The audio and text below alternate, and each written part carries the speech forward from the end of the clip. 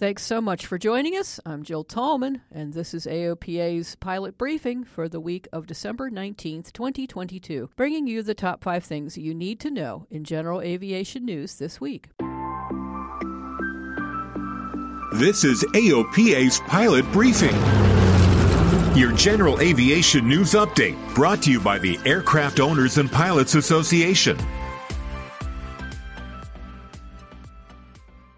U.S. Air Force fighter pilot Colonel Joseph Kittinger died December 9th at age 94. In 1960, he flew high enough to see the curvature of the Earth during a record-setting 102,800-foot skydive. He jumped out of a balloon gondola and he free fell for 4 minutes and 37 seconds. While he was falling, he reached a speed of 614 miles per hour, and it took him 13 minutes and 45 seconds to reach the ground. This was all part of a series of high-altitude skydive tests to test a multi-stage parachute system. So today's pilots and astronauts who eject from high altitudes have Colonel Kittinger to thank for testing that equipment. His record held until 2012.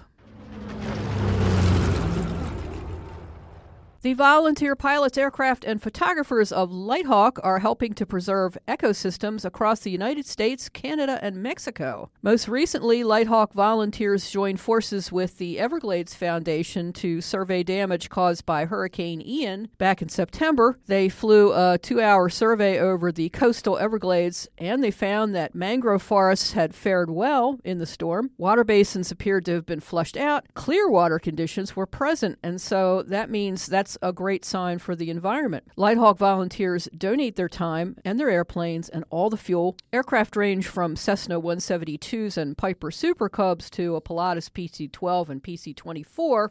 Now, those bigger airplanes are typically involved in longer cross-country transport flights for endangered animal populations.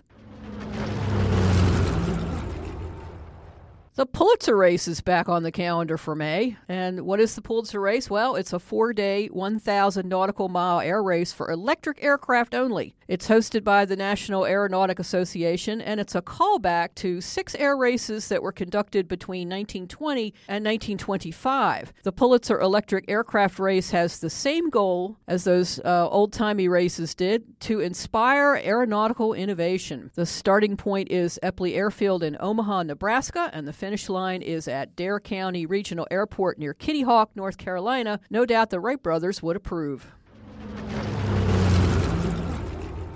United Aviate Academy has partnered with Aviation Performance Solutions to provide their flight students with training on avoiding and recovering from loss of control in flight. United Aviate Academy is in Goodyear, Arizona, and it's the only flight training school owned and operated by a major U.S. airline. The school said it is committed to training its student pilots to make sound decisions at a moment's notice to keep themselves and their passengers safe. United Aviate Academy opened in February, and they aim to train about 5,000 new pilots by the year 2030.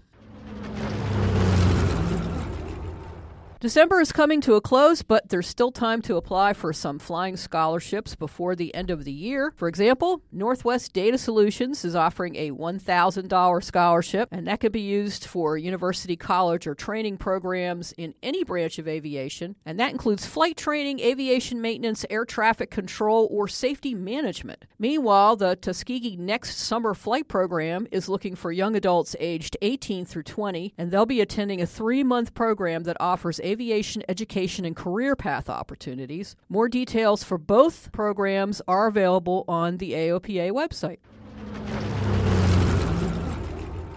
To get the full story of everything you heard here today, visit AOPA.org. And don't forget to follow us on social media. And if you have an Amazon Alexa device, you can now listen to this podcast by saying, "Alexa, play Pilot Briefing on TuneIn."